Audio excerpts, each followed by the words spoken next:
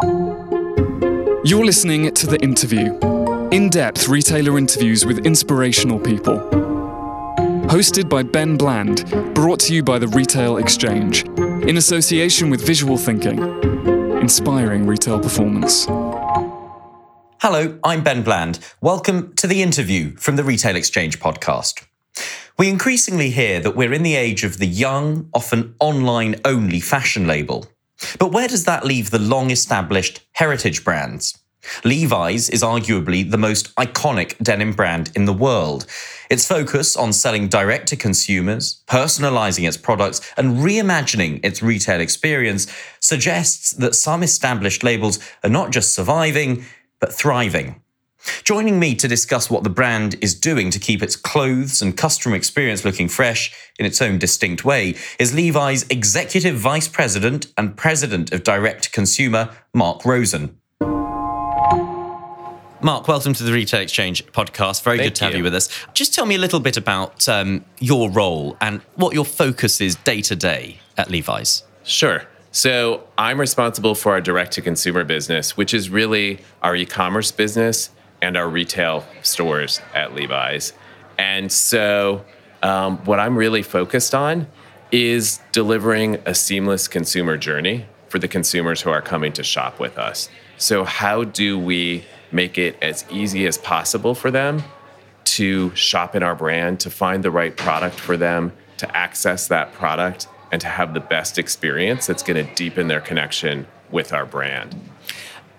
So how do you achieve that goal then? So first of all, I spend a lot of time with consumers, out in our stores, out with our stylists, out seeing how people are interacting, what works for them, what doesn't work, and what we need to do to really bring the brand to life for them. And then it's really about setting the vision and the direction for where we want to go with our direct-to-consumer business and how we're going to take it to the next level. And how does that shape the way that you think about the retail experience for your customers? So for us, it really is about a seamless consumer journey. And I actually started running our e-commerce business at Levi's, and then last fall took responsibility for the direct-to-consumer business as we brought retail and e-commerce together.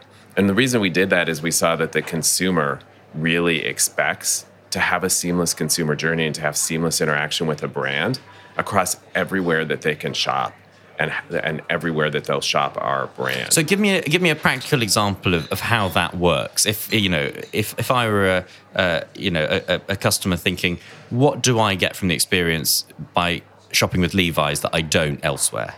So I think one of the unique things that you can get with us is customization. And so one of the unique things that we offer when you shop directly with the brand is the ability to customize our product, whether that ranges from this customized t-shirt that I had made here for the World Retail Congress, or the customized pair of jeans that I'm wearing right now. So we're able to offer that in our stores. We offer customized t-shirt printing, and we just recently in the US introduced t-shirt printing online.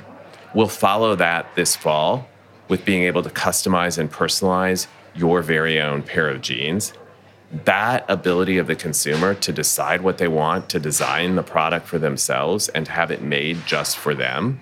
And with the new technology that we have, this new pair of jeans, the consumer can choose what color they want, what destruction they want, what whiskering they want, and have that produced for them and shipped to their home in a matter of several days.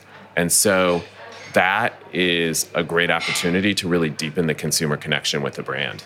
Would it be fair to summarize your approach by perhaps saying that it seems that within fashion retail, mass fashion is dead and individuality reigns supreme? So I do think that a lot of consumers now want something more personal. They want something more unique, and they want something that really expresses themselves. And I think that's what's really driving a lot of the wave towards customization and towards personalization. At the same time, we know that even though almost every consumer wants that, not every consumer is as creative or can create that for themselves. And so what we also try to do is to provide the inspiration with them so they have ideas to start with. That's where our tailors and our tailor shop comes in. And that's where we also try to integrate that, and through social and other channels online, give them ideas about what they can do so that they have a starting point.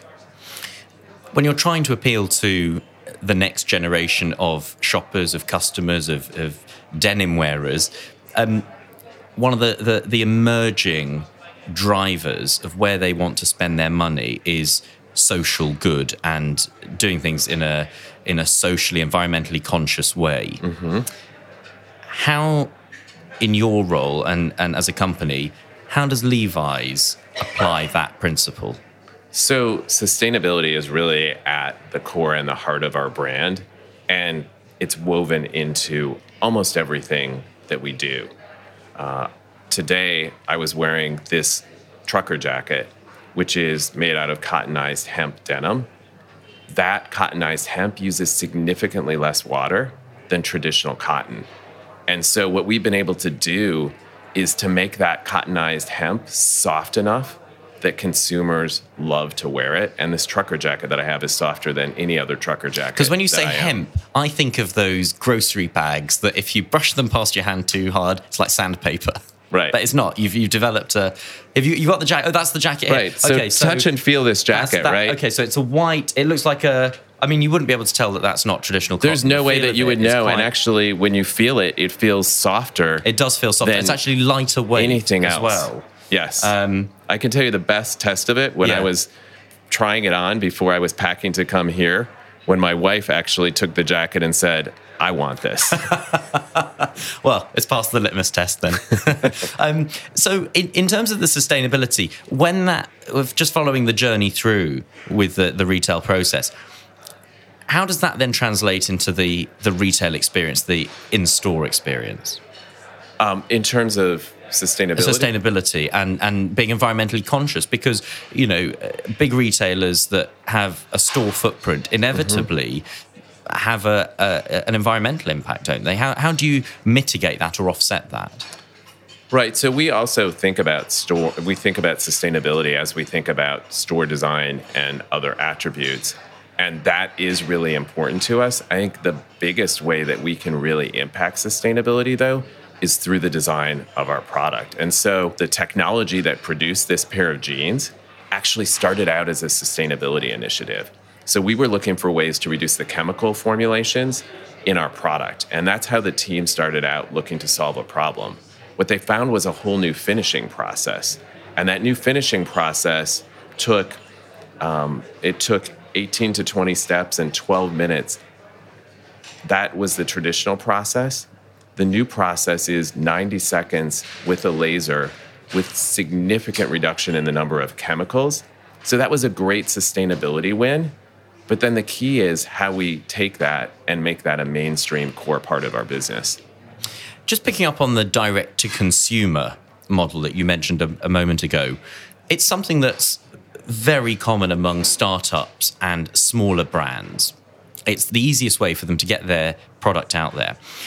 In your role, what were the challenges that you found in trying to get a big established brand like Levi's that does things has done things in a more traditional retail way? What were the challenges in bringing in the direct consumer channel? So first of all, I think we started really from a position of strength, because over the last 4 to 5 years, we've been growing our retail business and our e-commerce business. And we have built the foundation in each of those businesses to get those businesses to a position of strength, putting in place new technologies and things like RFID that lets us track our inventory and see where it is in the supply chain, so we have full supply chain visibility. Doing things like new tools to roll out training to our stylists in stores, and really building up the capabilities for personalization and building up the core capabilities on our e-commerce business. Once we had that foundation in place, it really made a lot of sense to bring it together, because if you think about the consumer and the way they shop, they absolutely expect that seamless consumer journey. And so for us then, it was about putting it together so that we act organizationally in exactly the same way the consumer shops. And so we think and we're incented in the same way that the consumer shops. I've been actually really encouraged because since we brought the organization together, I now see conversations happening and people thinking about using content and ways of working and resources that were in different parts of the business before that now the whole team has access to. Are there any drawbacks to a direct-to-consumer model?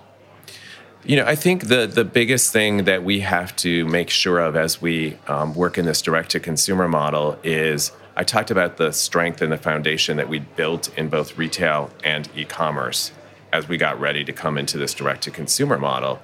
And I think it's really important that we maintain and stay on the leading edge of e-commerce capabilities as those continue to emerge and retail capabilities as those emerge. So within the team, we have people focused on each side of the business and making sure that we're still innovating and staying on the leading edge, while at the same time what we're doing from a consumer experience is bringing the two together.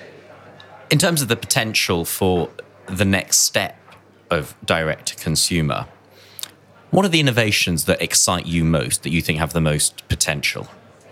So we are always looking at new innovation for the business. And one of the advantages of being based in San Francisco, where we are, is we're in the heart of Silicon Valley. And so we can partner with technology companies to look at new opportunities and new ways to serve consumers. I think that social is at the center of the future of shopping. So I think things like that make social much more personal and integrate social with shopping will be at the center of it. We think consumers in the future are going to shop much more by using visual search, whether it's something they see in social or a picture they take of somebody walking in the street or an influencer that they see or celebrity. They're going to take a picture of that, and then they want to immediately be able to translate that into how do they get that look. And I think voice is the other technology that is changing the way that consumers are shopping and interacting with brands. So we're watching all of those things to make sure that we're staying on the leading edge of opportunities there. And what are the implications of what you've just outlined there for the bricks and mortar offering, the physical retail store? So I think those things apply to the physical retail store as well. If you think about what I talked about with visual search, a lot of times it's a consumer coming into a store and talking to one of our stylists too, and showing them a photo and saying, I want it to look like this. Through the same technology that we use online, we can give the stylist that same technology. The consumer expects that they're going to be able to do the same thing, both in-store and online. So the stylist can take that photo and use the visual search capability and then help outfit the consumer in that way. So I think that the key is, how do we take those digital capabilities that the consumer may be accessing themselves online and make sure that the stylist has those tools and is empowered to help the consumer use those in store. How did you end up at Levi's? So like I said, I've been at Levi's about 5 years, and I came to run the e-commerce business. I, in my career, have always focused on opportunities that are really at the intersection between business and technology. And I love taking on challenges that are, what people would say are difficult challenges, or how do you take on something that's a huge opportunity? So did you come at it from previously being in a fashion background or a tech background, or was it a combination of both? It was a combination of both. I have had roles throughout my career that were more operational, and I've had roles that were more focused on technology. And I think that combination is really the model of the future, because to run a business in the world going forward, you really have to understand both. If there's anyone listening to this who's perhaps got their own small fashion startup, an entrepreneur setting out, what's the advice that you would give to them that you wish you'd been given when you were just entering this industry? It's an interesting question. I think for somebody just starting out, if you think about what we just talked about in technology and all the things that are emerging, it's easy to get lost in those things and to run after one of those things And it's hard sometimes, but you have to ground yourself in really staying focused on the consumer. And what does the consumer want? Is the consumer ready to adopt that? How will the consumer use that? And how do we add value and make the consumer's life better every day? Because that's what really drives the business. That's what really drives sales. And it's matching what that consumer is going to need and want and accept with the world of what's out there. And how do you instill that value and that focus in the team that you lead? I mean, what's your leadership style? So I spend a lot of my time out in the stores with our stylists and with our store managers.